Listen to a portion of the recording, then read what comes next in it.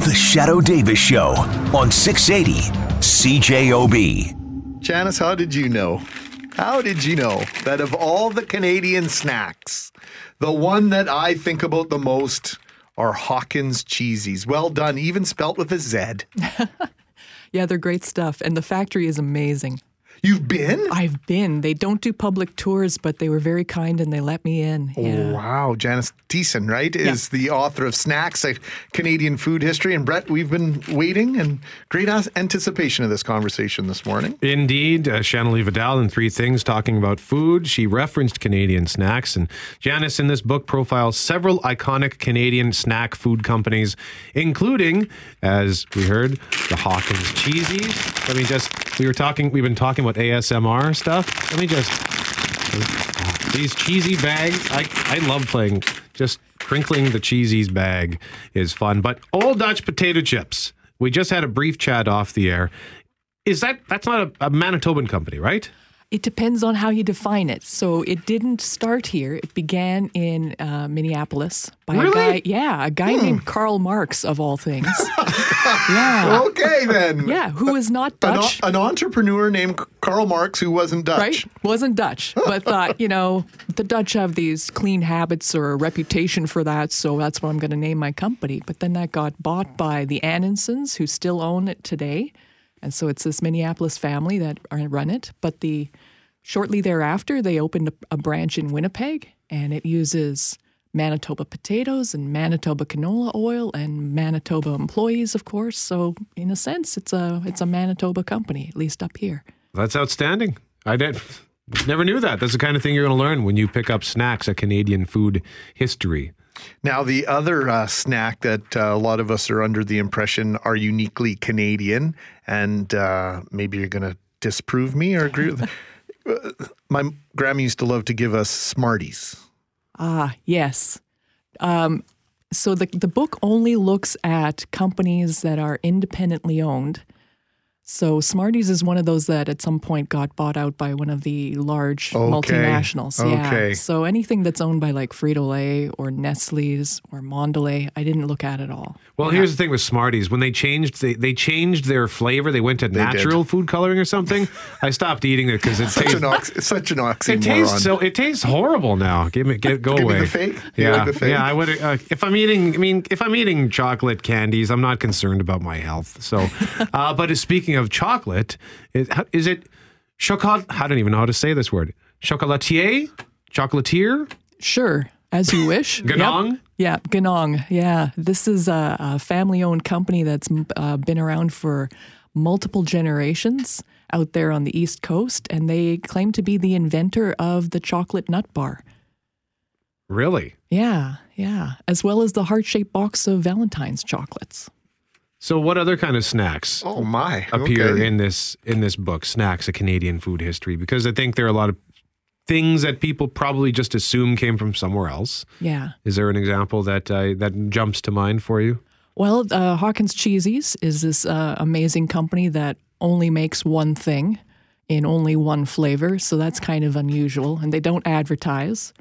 They don't advertise? Yeah, because they don't want to expand.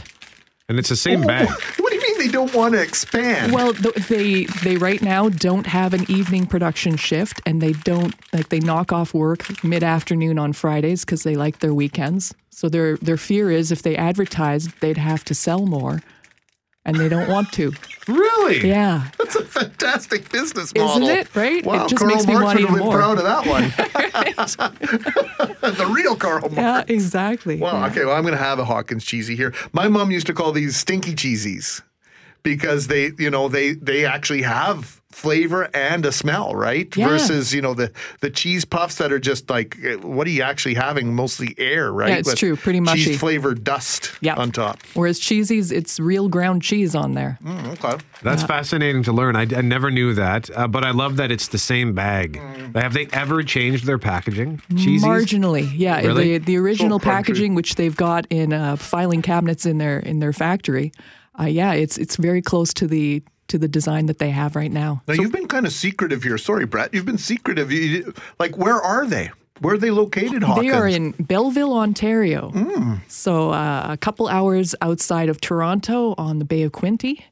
And the factory is this old 19th century canning building that they've kind of reconverted to their purposes. Still has the original smokestack from older days. Fantastic. And it has no labeling on it. It's just this strange kind of innocuous building. place, huh? Yeah, yeah. Do you cover butter tarts in this book? No, only your typical prepackaged snacks. Okay, yeah, so that's more of a homemade. So what about something like a coffee crisp? Oh, again, one of those that is owned by the multinationals. yeah, okay. I know, sorry. Okay, so Hey, we're doing I'm doing a bad job of following. No, it's just a lot of what we think of as traditional Canadian snacks are in fact part of our, British import heritage. That's totally true. Now, I know one that's not, and that's Nutty Club. Oh, yeah. Right at Portage in Maine, essentially. How can you go wrong with Nutty Club? Give us a little bit of a history. Oh, they've been around for more than a century, and besides making snacks, this is the case with so many of these candy manufacturers in particular. They don't just make candy because you can't make a sufficient living off of that. So they're also making all sorts of things like mustard. In fact, I've got a bit of a family connection to that. My dad used to be, for a part of his life, a farmer, and he said that they would deliver their mustard to Nutty Club, and there was one year where they got, for free, barrels full of cocoa that had spoiled somehow, so they couldn't use them at the Nutty Club factory. So my dad fed that to the pigs. Said that was the most delicious pork they had ever had. No kidding. I'm salivating just imagining how that ham must have been on a sandwich shaved up. I have a question for Behind the Glass Jerry, who is vegan, by the way, so I hope you're doing okay after what she just said there, sir. Jerry.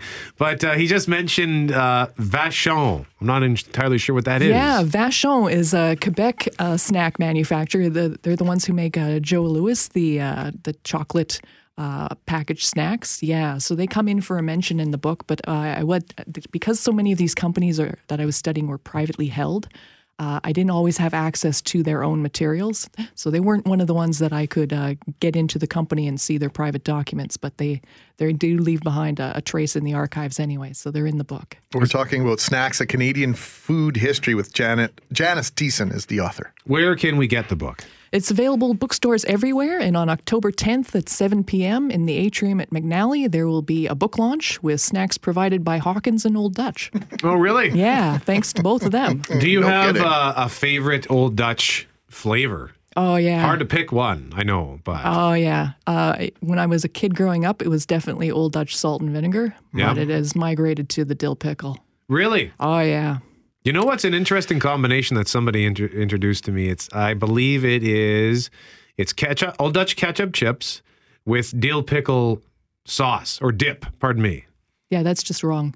You know what? And on the surface, I hear you. It sounds weird, but until you try it, and that's what I thought. I tried it.